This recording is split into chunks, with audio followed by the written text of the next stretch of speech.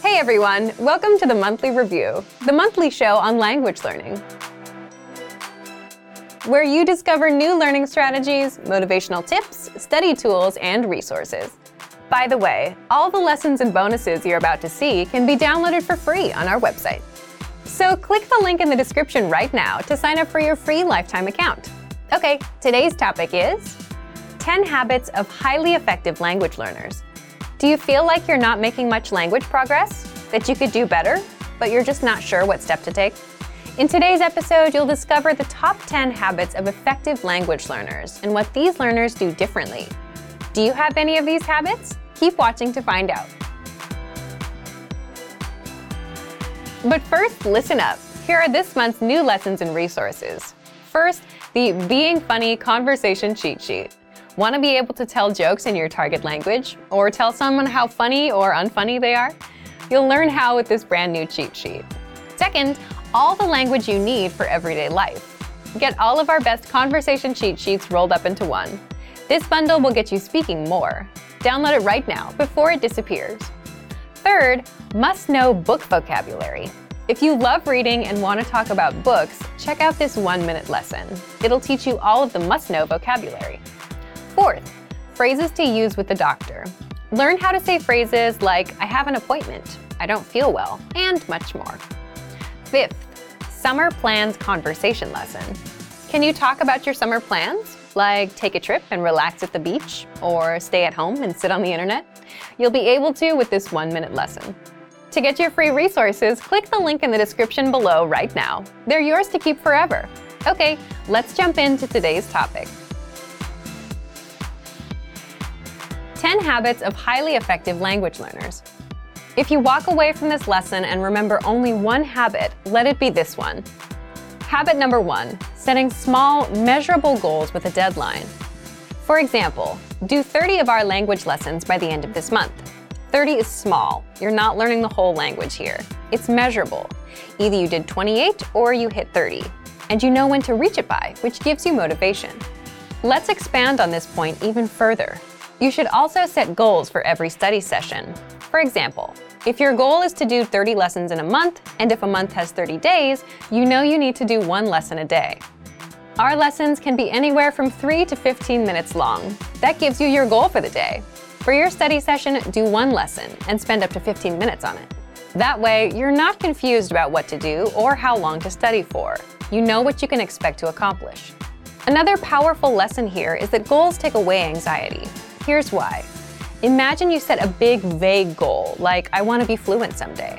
You don't have a plan, but you buy a textbook. You read the first chapter, and then you start worrying about whether you're really learning. You don't know how far you should go, and you have no real plan or specific goal. Then you start worrying about if you'll ever be fluent, so you lose motivation and quit. But if you set a small goal, you know you need to do just 1 lesson a day, 15 minutes, that's it. Habit number 2, creating routines. This ties back to the first habit. If you set a goal like do 30 lessons in 1 month, you know that you need to do 1 lesson a day. This is how you create your routine. You should decide when and where to study as well. Even if you're putting in just 5 minutes a day, you have to know when and where you'll do it. Why? So you can make time, make a mental note that this time is language time, and say no to other things that come up. Just like you know when it's time to brush your teeth, you should know when it's time to do a little language learning. Creating and sticking with a routine is a great habit to have because the routine is what turns your goals into reality. Habit number 3, don't cram. Most of us crammed back in school. We'd wait till the last day, then study for 5 hours. Even if you pass the test, you still forget it all. But with language, you want to remember it so you can use it. Luckily, our lessons are short and sweet, so you're not spending hours on your studies. The point is that 5 minutes a day every day is better than doing 5-hour cram sessions and burning yourself out. Habit number 4, prepare lines and conversations ahead of time. What do we mean by prepare? Imagine you want to open a bank account in your target language. You can show up at the front desk and grunt and point and try to communicate with body language. Or you can prepare. You look up words like bank account, open, and all the relevant phrases. Or even easier, you can find a lesson on our site. If you want to prepare for daily conversations, then check out our top 25 questions you must know for conversations lessons. These teach you how to ask and answer basic questions like how are you, how was your weekend, and much more. In fact, most of our lessons are based around practical daily dialogues. We give you the exact lines to say, whether for conversations with friends, for shopping, or for opening a bank account. So, preparing is a must. It gives you a foundation of words and phrases you can use. It places you miles ahead of other learners. Number 5, get into the habit of producing output.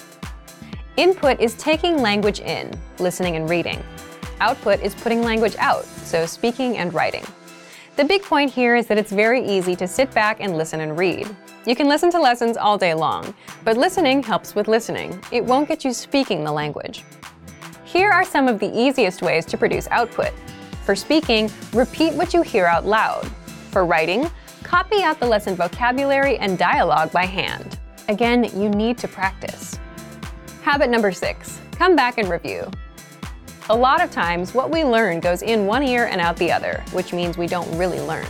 This is where reviewing comes in. When you're done with a lesson, come back a few days later and do another round. You'll likely come across words and phrases you've forgotten. Or even easier, download the dialogue track or the lesson notes and review those at a later date. Number 7, look for solutions. An important difference between experienced learners and new learners is in how they react when they don't understand something. Inexperienced learners rely completely on their study tools and tend to blame the tools for their lack of progress. You'll often hear people talk about giving up because a textbook was too boring or because the textbook didn't teach them to speak. Experienced learners look for solutions. If they realize a specific study tool, like a textbook, isn't going to help them speak, they look for a better solution. Textbooks can teach you grammar and vocabulary words, so they're valuable resources. But if speaking is your goal, you have to look for ways to practice speaking, like reading out loud or working with a conversation partner. Number 8, focus on what you're good at. The reason we say this is because it's good for motivation overall. If you're generally better at speaking than writing, you're more likely to enjoy it, which means you're more likely to continue with it.